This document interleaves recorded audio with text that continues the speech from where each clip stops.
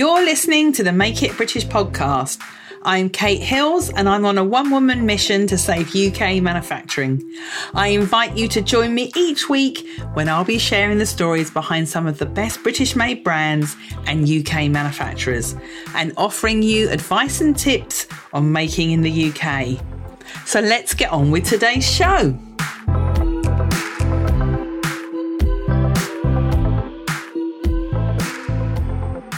Hello and welcome to episode number 166 of the Make It British podcast. So on last week's episode, number 164, if you were listening to that and taking notes, it was about what you should look for the first time you go and see a new manufacturer. And I promised you last week that it was part one of a two-part series that I was going to be doing. So today's episode is the part two.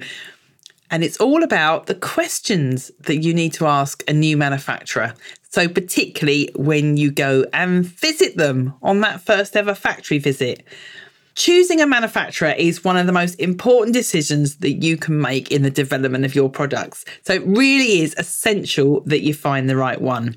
When you're assessing whether a manufacturer is a good fit for you or not, there are certain questions that I think it's really great to ask them. Some of them you may want to ask over the phone initially in order to narrow down your choice of which manufacturer you're going to go and see. But others, such as those about price, I really recommend that it's much better having those sorts of conversations when you're face to face with the actual person who's going to be making those products for you. So when you're looking for a new manufacturer, it is worth speaking to as many as you possibly can over the phone first, and then maybe going to visit one or two so that you can get a feel for the sort of operation that they run and so that you can ask these sorts of questions when you go and see them. So before we get on to the 12 questions that I think you should ask when you first get to know a new manufacturer, I just want to let you know, if you are looking to work with UK manufacturers or you want help with building your brand that is made in the UK, or maybe you're relocating your production from overseas and you want to get it made in the UK, then I do have a limited number of people that I work with closely to help them do just that. So if you want me to notify you when I next have some space available, pop onto my website on makeitbritish.co.uk/work with me. Get yourself on the waiting list and I will let you know when I next have some space open to work with you to help you build your British made brand. So now on to those 12 essential questions that you need to have. Right, have you got pen and paper ready? Or maybe you're listening to this in the car, in which case maybe go back and make some notes later as well, because you're definitely going to want to have these questions to hand when you next have a conversation with a manufacturer. So number one is, can I see the factory floor? Now, it may sound obvious, but sometimes if you go and visit a manufacturer, they may just think you want to sit in their fancy office and have a chat and a cup of tea, which is lovely, but you do also want to see where the magic happens. It's so important. And it really is a true indication of how a manufacturer runs their business when you see the factory floor and where the products are being made. If a manufacturer won't show you where the product is being made, then that is definitely a red flag. If they tell you that some of the production takes place in a different location, ask if you can see that location as well. Sometimes manufacturers will subcontract part of the work when they're busy or if they don't have the necessary machinery. If that's happening, you want to know that that is the case and you want to be able to make sure that you see the other production location as well. So the first question is, can I see the factory floor? So the second question I recommend you ask when you're talking to a manufacturer is, what machinery do you have? Now, different equipment has different capabilities and it's worth finding out what the factory can do with the machinery that they've got. There may be something that they're capable of that you haven't considered, but which could drastically improve the production of your product. It may also give you ideas for future development work when you see what machinery they have and what they're capable of. One of the great benefits of visiting a manufacturer is that you can see a range of their capabilities and their machinery and gain ideas for future product development that you might not have thought of had you not gone to visit. Question number 3 is, what quality control do you have in place? Now, I did cover this last week when we talked about what to look for in terms of where is the inspection happening. So while you go around a factory, this is your chance to find out what quality controls they have in place. So at what stages of the production is the quality being checked? Do they have a gold seal sample or a pre-production sample to refer to as they go along? Is there some sort of final inspection process that's taking place before the product is being shipped out? What's the lighting like in that area? Does it look well staffed? Quality inspection is particularly important in factories that are making children's wear or product for babies, where something like a broken needle being left in a garment can be a life-threatening situation. So you definitely want to know what the manufacturer is doing in terms of controlling the quality of the products that they're making. So the 4th question you want to ask is, what audits and industry certification have you got? Now, an audit is an assessment that's carried out to ascertain a factory's quality systems and their workplace environment. It does cost a manufacturer money to get an audit done. So some smaller manufacturers may not have had any. That doesn't mean they're a bad factory because they haven't got an audit. Generally, it means they haven't worked with the sorts of big companies and the big corporate companies that require that they have one. So it's worth asking the question, and it's worth asking, if they haven't got an audit, why they haven't got one. The types of audits can vary from factory to factory and the sorts of products they're making. Some of the more common ones to look out for are things like SMETA, SEDEX, ISO 9001, ISO 14001, Fast Forward, which is a relatively new one that a lot of the factories in Leicester are being asked to have. Living Wage Foundation is another one that many manufacturers sign up to. So it's worth you doing some research into audits as well before you ask the question, so that you know which audits you might want your manufacturer to have had. The next question, which I always think is really telling, is, who else do you manufacture for?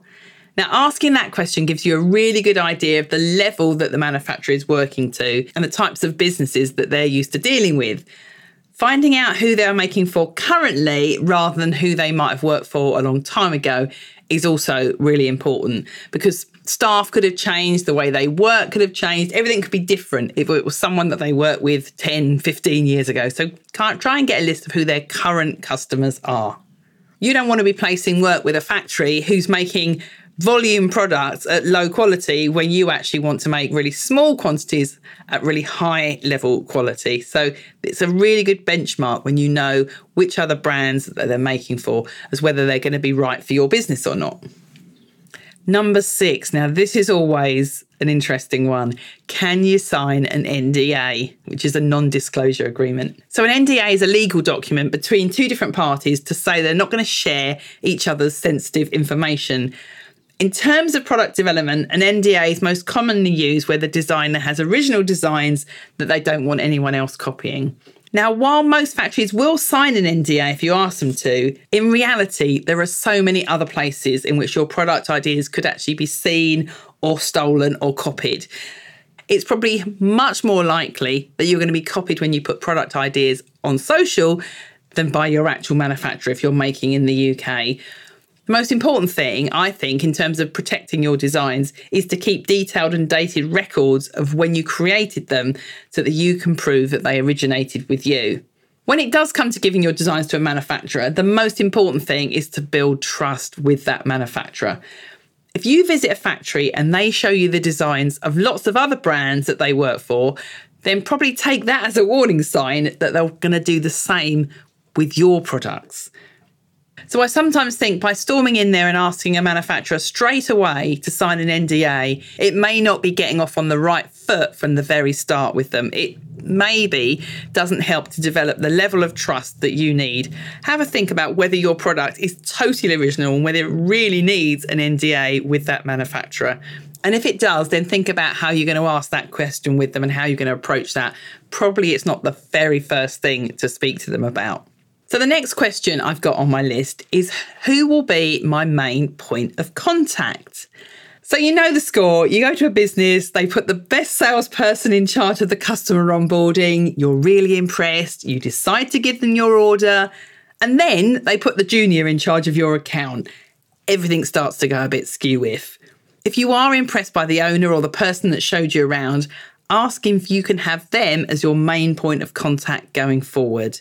It's a great thing to do if you want to build up the relationship with the person that you first meet. Of course, businesses can change and sometimes you will need to speak to different members of the team. And it also depends on the size of the business as well and how many people they've got. You may not be working directly with the owner, or if it's a really small business, you probably most definitely will be. But trying to keep that consistency with the person you're communicating with is really important, particularly when you work with a UK manufacturer. The next question to ask is, how many units can your factory produce a week? If you need to order 5,000 pieces of something and the factory can only produce 50 a week, it's going to take them a blooming long time to make your order. So consider whether you can grow into the factory as your orders get bigger, or whether you might outgrow them too fast. Also consider if it is a factory that's making tens of thousands of units a week and you've got a very small order, that you may not be a priority customer for them, and you might be better off starting somewhere smaller first and then building up towards working with a manufacturer that can do larger orders later on when you've built up your brand. Now, the next one is really important, particularly if you're a small business, and that is asking, what are your payment terms? Now, all businesses need great cash flow, particularly UK manufacturers. So they're going to be keen for you to pay within a fixed and agreed time frame. Some manufacturers may ask you to pay a deposit or even the full amount up front, especially if they haven't worked with you before. Or they may ask you to pay 50% upfront and the other 50% on delivery. And they're pretty much always going to want you to pay them before they ship the goods. But it is worth asking about what their payment terms are, so you can make sure that you have got the cash flow in order to pay for it at the right time when the production is ready. It's also, I think, worth going to see the final production before it is shipped so that you know what it is that you're paying for and that it is what you expected. Being able to do that is definitely one of the advantages of working with a UK manufacturer. And it's also a case of a stitch in time saves 9. If you can see the production when they finished it at the factory before they ship it, if there's anything that does need changing, they can do it while it's still in the factory rather than you incurring the shipping costs to send it to you to find out that it's not quite as you expected. And then you've got to ship it back again to get any changes made. So I'd highly recommend that you pop along and see your production as they finished it and before they ship it to you, especially if it's the first time that you're working with this new manufacturer. Right, question number 10. Is what is your minimum order quantity? It's always the question that small businesses want to know. And it can vary very much by the type of product that you're going to get made.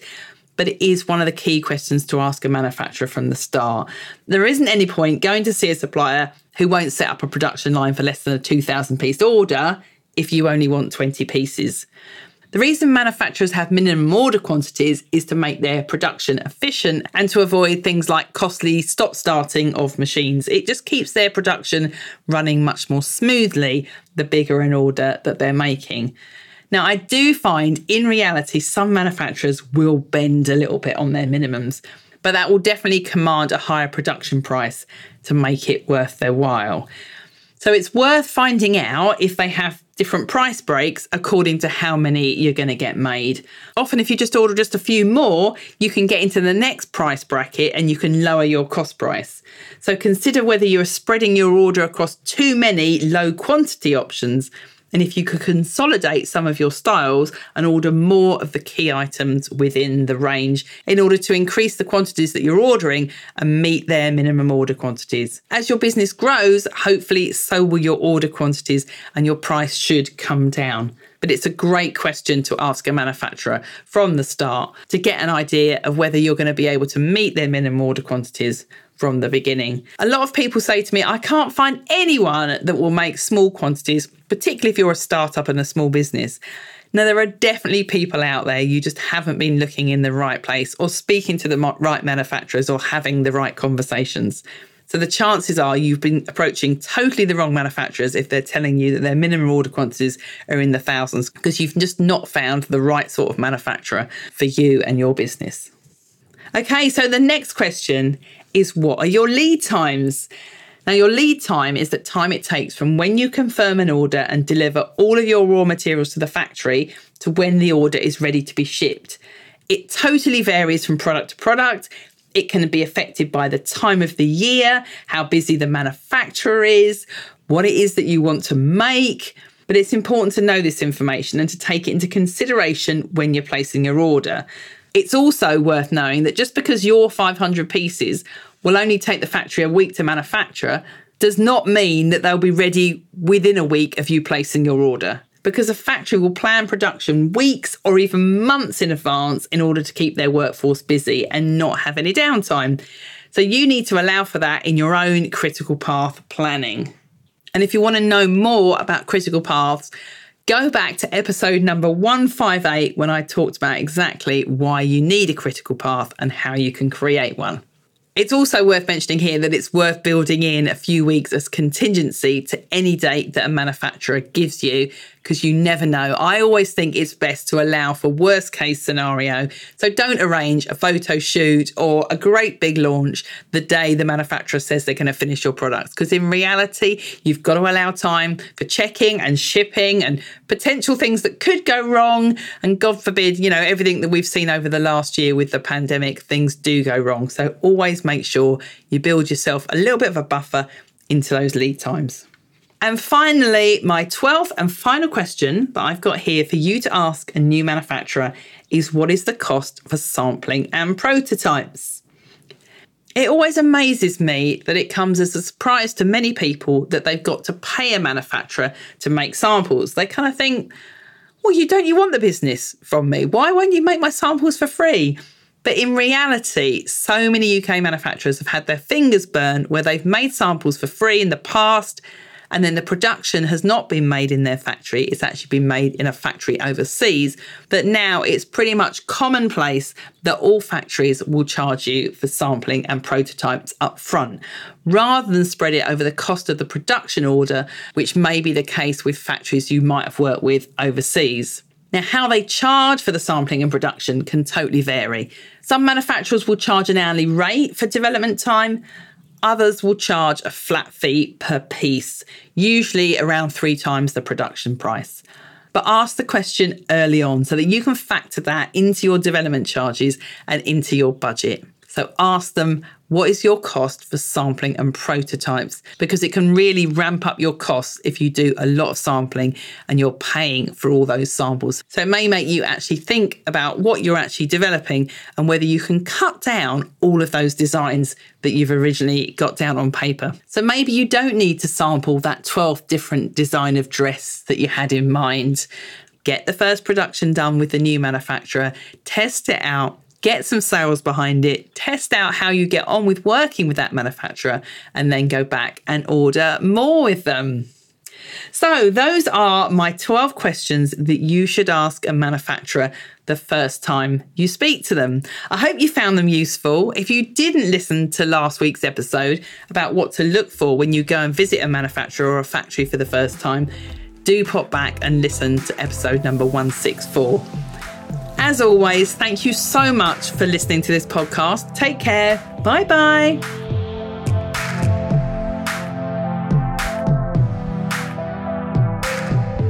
Thank you for listening to this episode of the Make It British podcast.